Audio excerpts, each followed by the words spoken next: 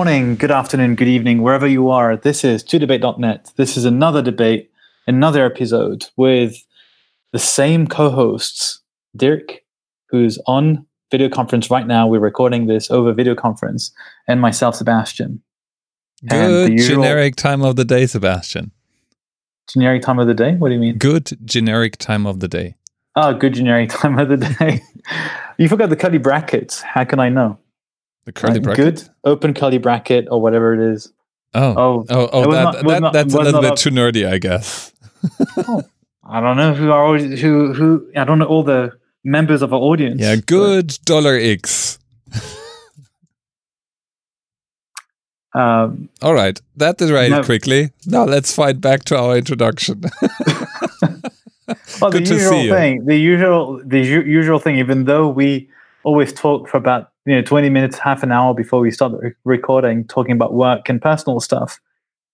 And the usual thing that we ask each other when we start the recording is how are you? Which sounds odd because to us we already chatted, but how are you? I'm better or worse after that we talked off the record? I've been worse. Let's put it that way. I've been worse. Yeah, it's an interesting point, right? So we know kind of how we are, but then also when we open up the mic, we kind of invite our listeners to our little conversation here, and they don't know how we are. So that's probably what we asked that for, right? And we cannot ask our listeners, so we ask ourselves that.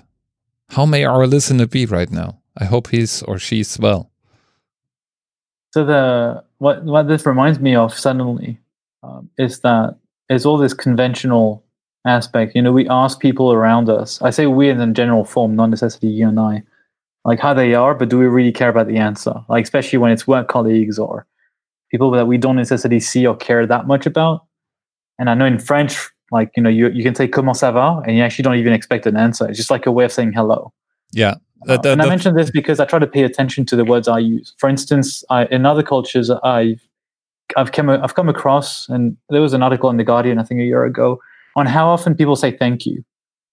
And even though it doesn't say anything about you being kind or not, it's funny that in some cultures you actually say very little thank you or please, just because it's maybe the behavior is expected. You're supposed to help each other. You don't have to thank them every time. Or in other cultures, you say thank you, but do you really mean it? Do you actually think about what it means? Or do you say please likewise? So it becomes even more interesting when you have a bit of a double stereotype. So in Germany, for instance, in German culture, it is a common stereotype when talking about Americans, that Americans ask, how are you doing all the time, but they don't care. They are superficial. It's kind of the connotation of that. But the weird thing is, you can rail Germans when they make that argument very quickly when you ask them, so what do you expect as an answer when you ask, wie geht's dir? Which is the German equivalent to how are you doing? Because Germans ask the same question, and I bet you Germans don't care either, but they like to complain about Americans for not caring. It always struck me as funny. At the same time, there is a culture of complaining if you trigger it slightly different. So if you have the right opening, then it's part of a lot of European cultures, I believe, to actually complain a little. So in Germany, for instance, we literally when we are happy with what we see, then we say, "Oh, I got nothing to complain." and in Polish, I know that for a fact because a friend of a common friend of ours shared that with me. In Polish, you would say "no new headaches" or "no new problems." Which basically means, oh yeah, all the problems I already know are kind of around me, but there is nothing on top of that, which means, oh yeah, I'm fine. In French, it would be not bad, pas mal. Yeah. Right? Comment ça va, pas mal? Yeah, I'm not bad. Yeah, and then in our American friends would of course say awesome until something is really, really bad. And maybe even then. In which case it would be fantastic only. Yeah. If something terrible happened, then it's only fantastic. Well, anyway, but the fact of the matter is we all have these but we like to point them out in other cultures because they kind of strike us as odd, it feels like. Anyway, so how are you doing? I told you I've been better, but I think I'm reasonably well. And I'm not bad. We haven't recorded in a long time. Today is not about conventions or the way to greet other people in different cultures. Oh yeah, we trained our listeners, right? They were assuming this is all part of our elaborate, funny transition. It was not, my friend. No, it was a trick. Well, not an intentional trick, but the motion today is actually unrelated to this. The motion was triggered after the New Zealand attacks. When was it now? A month or two ago now? 2 months ago? And the laws in New Zealand were changed immediately regarding gun control. So we thought it would be interesting to debate about whether it is dangerous to change laws immediately after an emotional event. And as usual, we flipped a coin to decide who would be for and against, and who would start. I'm for and against, and I go first and second, and you can go now. Right. Because it also means I win the debate. For and first, that motion. That's basically what's happening. So you will be claiming that it is dangerous to change laws immediately after an emotional event, and I'll be arguing against that. So whenever you're ready, you got 2 minutes in case you forgot the rules because we haven't recorded so long. But Okay, let's do this. Dirk goes first and argues for the motion. Passing laws after emotional events is very tempting for politicians because it is after these events that people are most likely to align behind a cause and call for action. It's also when politicians can appear the strongest, right? They can immediately act and put something forward and change something. Politicians are often praised for being active. And if you're a politician who says, oh yeah, let's wait for a moment and think this through in times of crisis or emotional events, this is usually not in a very high regard. So it's very tempting. Especially in modern democracies where generating consent usually is harder than that. Usually you have to go through several rounds of discussion. You have to jump through hoops to get sometimes complex laws in place, and you have to compromise and all these things. And all of this immediately gets easier when a child is abducted and killed or something else of that sort happened. So why is that a problem? Study after study has proven that when we are at the height of emotions like anger, like fear, we don't think through consequences. We jump to conclusions. We are very fast in our decision making, and often we frankly don't care about the consequences of our actions. Laws are a long-term matter. So if you put a law in place after being under that impression of fear, of anger, that law has consequences that outlast whatever event may have triggered it. And that's a very dangerous aspect of that decision making that is happening there, because it's also a fact of life that emotional events will happen, and that there are plenty of people just waiting for the emotional event to happen to just get us pushed into laws that we allow to happen without really spending the time to thinking through consequences. And sometimes we end up with laws that have consequences we in hindsight would have better avoided. Now it's Sebastian's turn. Let's hear his argument. Emotional events are not just terrorist attacks, because this is maybe what we think of right away. I'll give you a couple of examples. There was controversy which was sparked when Donald Trump commented on abortion laws, or there was an outraged response from some parts of the population when Obama's administration considered transgender bathrooms in schools. It's just to show that strong feelings are tightly connected to legal matters and what we want to do and how to organize society. And feeling emotions is intrinsic to who we are as human beings. It allows us to remain sensitive to the pain felt by others. And combining emotions with reason is likely to produce, in my opinion, the best outcome when it comes to regulating, managing, protecting society. It's not only unrealistic to strip emotions away from whatever we try to do, but it's not something we should even want to do. I would argue that emotional events act as catalysts. They act as triggers for topics or considerations of the law that were anyway barely under the surface. They were there, but maybe for some reason the Parliament had not acted on it quickly enough, and it just got dusted away. And the Parliament was busy with many, many things in parallel to legislate about. And sometimes priorities can get neglected, or we get complacent, lazy. We think we have time to control guns until the worst happens.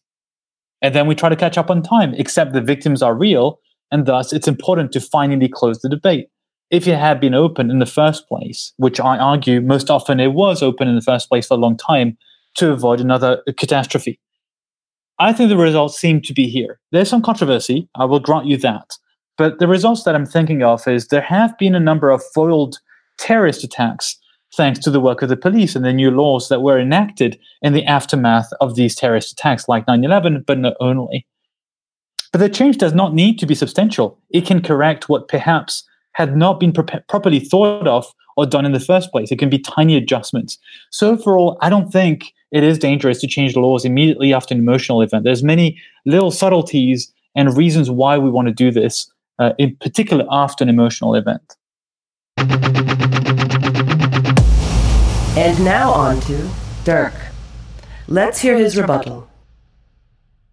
Yes, I thought about terrorist attacks or crimes, of course, because those are the most prevalent cases where laws are passed right after emotional events. And I agree with you. Today we have more and more discussions and debates played up emotionally in order to manufacture the critical decision-making mass. So people are pushed into strong emotions in order to gather support behind issues. It has multiple downsides, though. Number one, I already mentioned. It's been proven that the more you're emotionally agitated, the less you're inclined to spend time to think through details and consequences. Sometimes the nitty-gritty detail that would surface in a proper law-making process. A second downside and problem is not everything really is emotionally engaging. In a world where we require people to be emotionally engaged to pass laws, we are bound to focus on these laws first and sometimes these laws only. And there are just a few things that are not that sexy. There's a reason why we now have a problem with insects that die by the millions and are bound to risk our biosphere, because until recently we just didn't see the task of protecting insects as particularly sexy or emotionally engaging. And there are plenty of people that still don't feel that way. So if we wait for emotions to cook up, well, then it may be too late for the insects, to stay with that example. And also, it is a wrong guidance or a bad guidance to just wait for the anger or the sadness or the fear to cook up before you make calls to action or pass laws. And the laws that you pass in that light are also bound to be drafted and pushed by populist agendas, by those who feel more extreme, because that's another result of study after study, that under the impression of fear and anger, we tend to be more aggressive, faster, and harder in our decision-making and our punishment. So we form in-groups and out-groups. We attribute reasons differently because something has to replace the careful consideration, thinking, and consent finding if we are just rushing it, which happens in case of emotional situations. So all of this makes a really dangerous cocktail. Having laws pushed in place after emotional events can be manufactured first. Sometimes time helps you. Politicians just wait for the emotional event to happen and then push forward their agenda. It happens time and time again. And the things that are usually suffering from emotional events and laws that are passed in that context are civil rights, are minority rights, are general the general culture by increasing punishment level and things like that.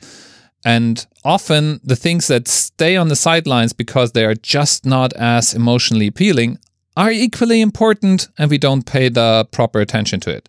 So I do think it's a good thing that usually we need more time to pass laws, and it shouldn't be suspended just because something is emotional.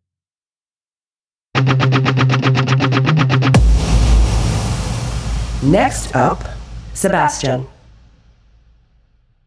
Let me go through the various points you mentioned in your two segments. In your first segment, you mentioned, and you repeated that at the very end of your second segment, you said usually laws require several rounds of discussions, and it's a slow-moving process. Well, I'm claiming that in some instances, it doesn't have to be slow. Just like we don't need to have emotions to pass laws. I'm not excluding a careful rational examination of a topic to be able to pass laws. I'm just saying let's not exclude the fast process if we want to, if it's applicable. And likewise, let's not exclude emotions because, and I'll get back to this, it's just not possible to strip emotions away from our thinking process. I think it's a traditional, conservative, old-fashioned way of seeing how the human brain works. I think it's very difficult to strip one from the other. And it's funny, it's not funny actually, but I think especially lawyers and judges are specifically resistant to accepting that even themselves are influenced by this.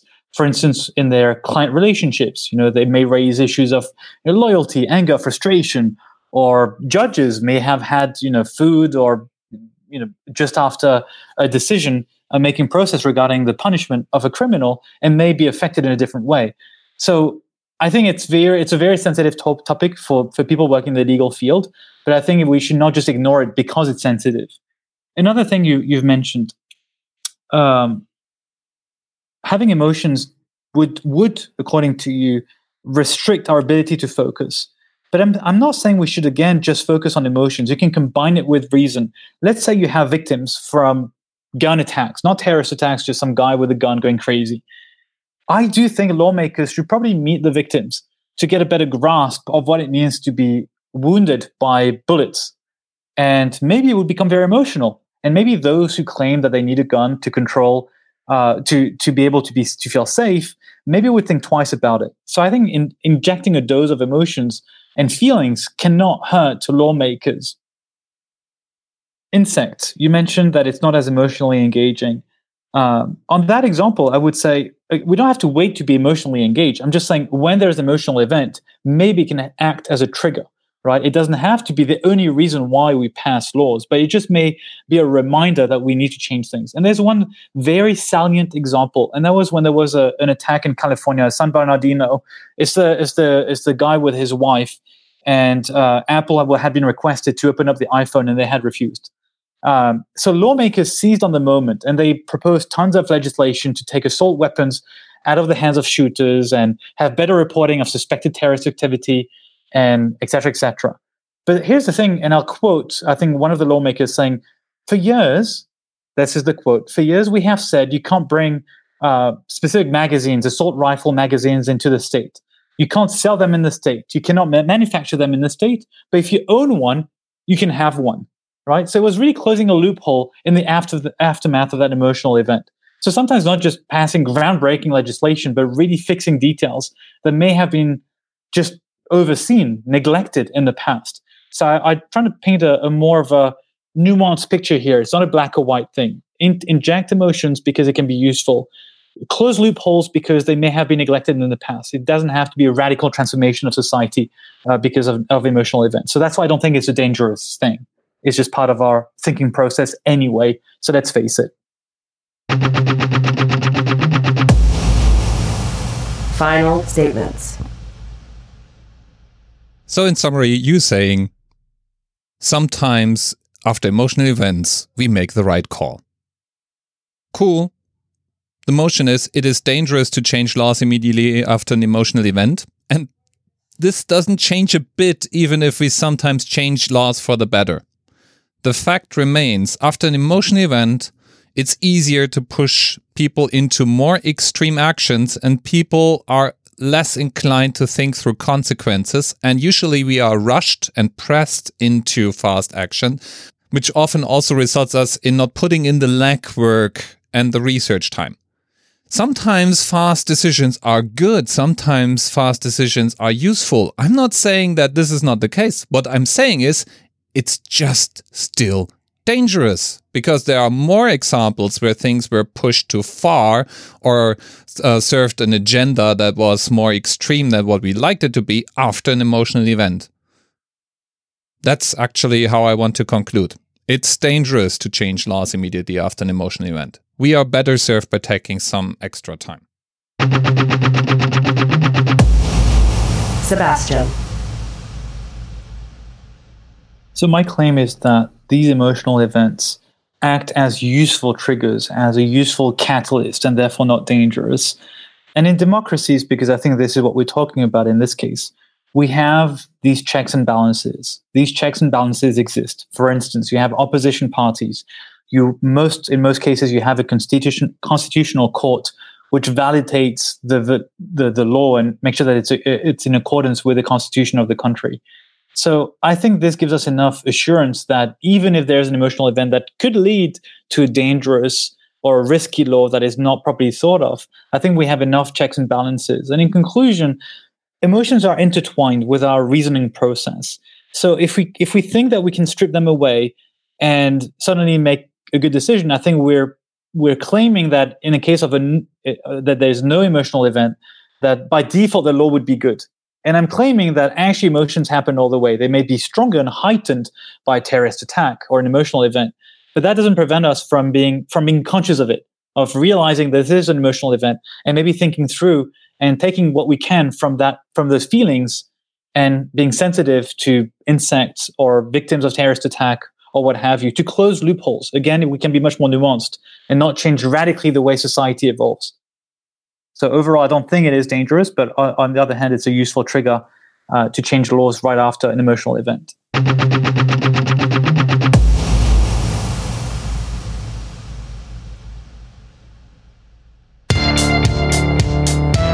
The usual question is, what do you really think? I think it's a slippery slope. I think what we see we are sitting, the past 15 or so years, there's a history of increasing levels of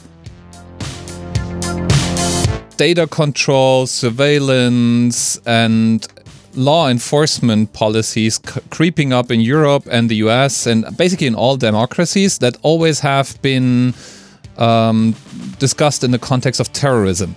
So there is a fear of terrorism that fuels an erosion of civil rights, privacy rights, all these things. That's for me the showcase number one that tells me we are instrumentalized. Our fears are instrumentalized. We are being held in a state of fear, and every once in a while, because time works for these types of agenda. Whenever there is a terrorist attack happening anywhere in the world that we care about, this is used to push that agenda further.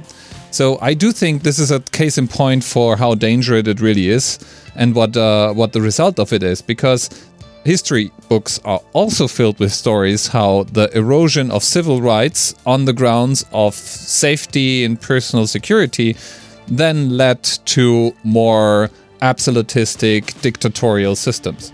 That's ultimately a fight for democracy, right? So I do really think this is the case. To the point that you made, I do believe, yes, it's also in good hands. It's a useful trigger. So if you can use that momentum to push something through that ought to be pushed through, and finally it's unlocked by people actually caring about something, that may be the case. Actually, case in point, New Zealand, I do believe they passed gun laws that were like sitting on the books for a longer time. They just never had the real substantial reason to push them through until that event happened. So the whole thinking process probably happened earlier, and the government in New Zealand is not an extremism government. They are actually a regular democratic government. So you can argue, well, that's a good thing that this happens. I just sometimes wish we would have like an automatic, let's say, time limit.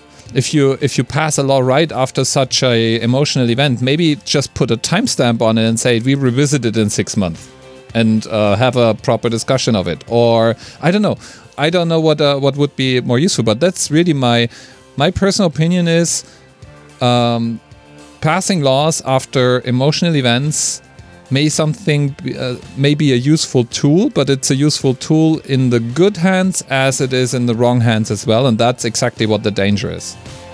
Do you have examples of such laws that you feel were not properly thought of in the aftermath of an emotional event? For instance, we just passed plenty of laws in Europe, and I know it for a fact in Germany and France, that allow police to basically lock you up without having proper judicial oversight and having a real case in hand on the grounds of a potential threat. And that potential threat is a substantial weakening of what it had to be earlier. Earlier, you had to have some proof, an indication, some witness, something. Now you can just say, yeah, somebody doesn't feel you're not dangerous. And then police can lock you up. Was that piece of legislation done in the aftermath of an event? Or would you rather see this as part of a context of taking advantage of the last 15 years, which have been riddled with terrorist attacks here and there, right? So you just take this psychosis atmosphere and say, hey, we need protection and security and surveillance and what have you. I don't feel it has been necessarily triggered by one event in particular, but just an atmosphere. I think it was, there is an atmosphere, but it was specifically, there is a process that was triggered specifically by the two big Paris or French terrorist attacks that we had, and the terrorist attack we had in Berlin on the Christmas market. Right. And these events, each one of them triggered a series of changes in police laws. You can basically take a look at what happened right in the aftermath. And especially in France, I found it very telling. France, the country that basically was the foundation of the civil rights movement, if you will, was on emergency laws for, what was it? It was more than a year, right? Not like... so. And this is unheard of. That basically means the state can stop you from protesting. The state can regulate what journalists are allowed to write. The state can lock you up without any process, and that's very dangerous. And that's the aftermath of an emotional event. It's slightly a digression, but I found it a little bit funny. But indeed, to the point of restricting access to journalists to cover, let's say, the Yellow Vest demonstration. There's an independent 20-year-old or 30-year-old journalist in France. I think his name is Gaspard Gans, if I'm not mistaken. So he has been arrested because police saw him give the middle finger to them under whatever rule or law which you're not allowed to, offend someone from the police. Well, it's funny that he was immediately restricted from covering the 1st of May demonstration, which, as you know, is a big thing in most European countries who celebrate Labor Day. And there's continuous Yellow Vest protests, so he was not allowed to show up at Saturday demonstrations, which have been going on since November in France. So there was an emergency request by his lawyer the day before the 1st of May or 2 days before to just suspend that. And actually got it suspended by saying the judge said there was no real cause, and that person, independent freelance journalist, actually got the support from all the established journalists also, which showed that he was recognized by his peers, not just like some random guy who's not really a journalist, but he's actually recognized. But beyond that, the lawyer was also quite sarcastic, saying, as if you restrict him from demonstrating on Saturdays means, you restrict him from doing a middle finger the rest of the week, right? And why Paris and not the rest of the cities, right? So the judge had to just suspend or cancel the initial. That's why my point about this anecdote is that I was happy to see this checks and balances, that judges or whatever the court of I'm not an expert on the legal system in every country, not even in France, but at least there's some checks and balances. Like, you may have police orders or laws, but judges will break whatever judgment has been made before because it just doesn't respect the Constitution or other laws. That's still my hope. I'm a bit naive here, but otherwise I'm on the same board as you, right? It was a hard, tough debate for me to defend. That's why I axed my point around it's difficult to just think you can be rational on one side and emotional on another. I think we're just like animals with hormones and stuff, and we think we want to be, we claim that we are rational, but we're never completely. Yeah. And I'm saying, let's be conscious of it, because if we pretend that we're not emotional, we're actually betraying ourselves and whoever elected us if we are in power. So if we recognize this and we use it effectively, I think it can be a useful mechanism. But neglect, that was my angle of attack, which I can live with. Yeah. But overall, I am sensitive. I am like you. But I feel very nervous about these, and I like to think of myself as not very conventional. So every time there's like a default response by society or lawmakers, I question myself. In fact, I just started reading the latest book by Bret Easton Ellis called White. White in reference to himself being a white, although he's also gay. But my point is or his point rather, is showing how it's crazy the official discourse nowadays is so politically correct. So even voicing out dissenting opinion will have people unfollow you on Instagram, right, or YouTube, or potentially be banned from social media because it's just not conventional. And we're not talking about hate speech, right, or calling for violence. We're not talking about this. Yeah. Right. So I was curious. I'm reading his book because I had loved American Psycho, the film. I did not read the book. But anyway, back to the point about, I always question myself when I see a common sheep-like reaction and wonder, wait, is this the way we should be going? Yeah. I'm on your board. I'm on your side. What worries me really is that we are being kept we are being instrumentalized in these moments. So whenever there is something happening that has the potential to move big chunks of the population, someone gonna jump in front of that and will try to use that energy. Sometimes this emotional trigger is even created or played up, and it's just getting hotter and hotter in social media. And the shorter our communication and attention span is, the more inclined we are to jump to conclusions. And that was what really worried me. But on the other hand, maybe there are ways to have both, right? To your point, it is a useful trigger. Maybe we should use that to basically schedule a time where we want to have a decision. Like, let's say you feel like an event calls for a discussion on gun laws and a changed gun law. Why not saying, in a year from now, we post a new set of gun regulations, and until then, we schedule debates and proper process. So basically you use that emotional trigger to say, yes, we're going to change something. And you're not saying what, just going to start the process. Well, I'm generally okay with what you're saying. I am reluctant to impose a time limit. And the reason for this is, although there's controversy on the effectiveness of what was passed in the aftermath of 9/11 attacks, I do think in the future, we had other debates circling around the topic. I do think with advancement in machine learning and computational power, I do think that in the aftermath of some terrorist attacks in particular, having special laws, exception laws, which allow you to survey the population in very nasty ways, let's call it that way, but very quickly, may allow to foil further attempts of attacks, which may happen right afterwards, right? So if we had a year to have a debate, we may miss on the opportunity to foil these attacks, which I agree. There's controversy in the past whether it has actually helped in any way. If it was actually useful to screen passengers in all the airports for liquids and nail scissors and what have you. But that was the past. I'm thinking about the future. I'm nervous about restricting and imposing time frame when it comes to legislation. I would actually not. Yeah, one way is to impose a time span on how long legislation is in place. The other one would basically set a time to start, or say we're going to touch this law, just not now. We start in 2 weeks from now, and the process is going to take a couple of months, and we have proper stages where we have the discussion we require. Instead of just going in front of microphones and announcing that starting next week, the whole thing has changed. And literally, the majority of the population probably doesn't even know the text of the law that's being imposed and everything else. So it doesn't feel very democratic if you change something on a moment's notice and the people that voted you into power didn't even read the thing. Let us know what you thought of our arguments. You can vote. Go to todebate.eu and you can vote thumbs up, thumbs down, according to whomever convinced you the most. And don't hesitate. You can email us if there's a perspective that you have and you'd like to share it. You can email us at mail@todebate.eu. That will be sent directly to us. So thank you for listening, and stay tuned. We'll have other episodes published very soon. Thank you, you. Dirk. Bye. Cheers. Bye-bye.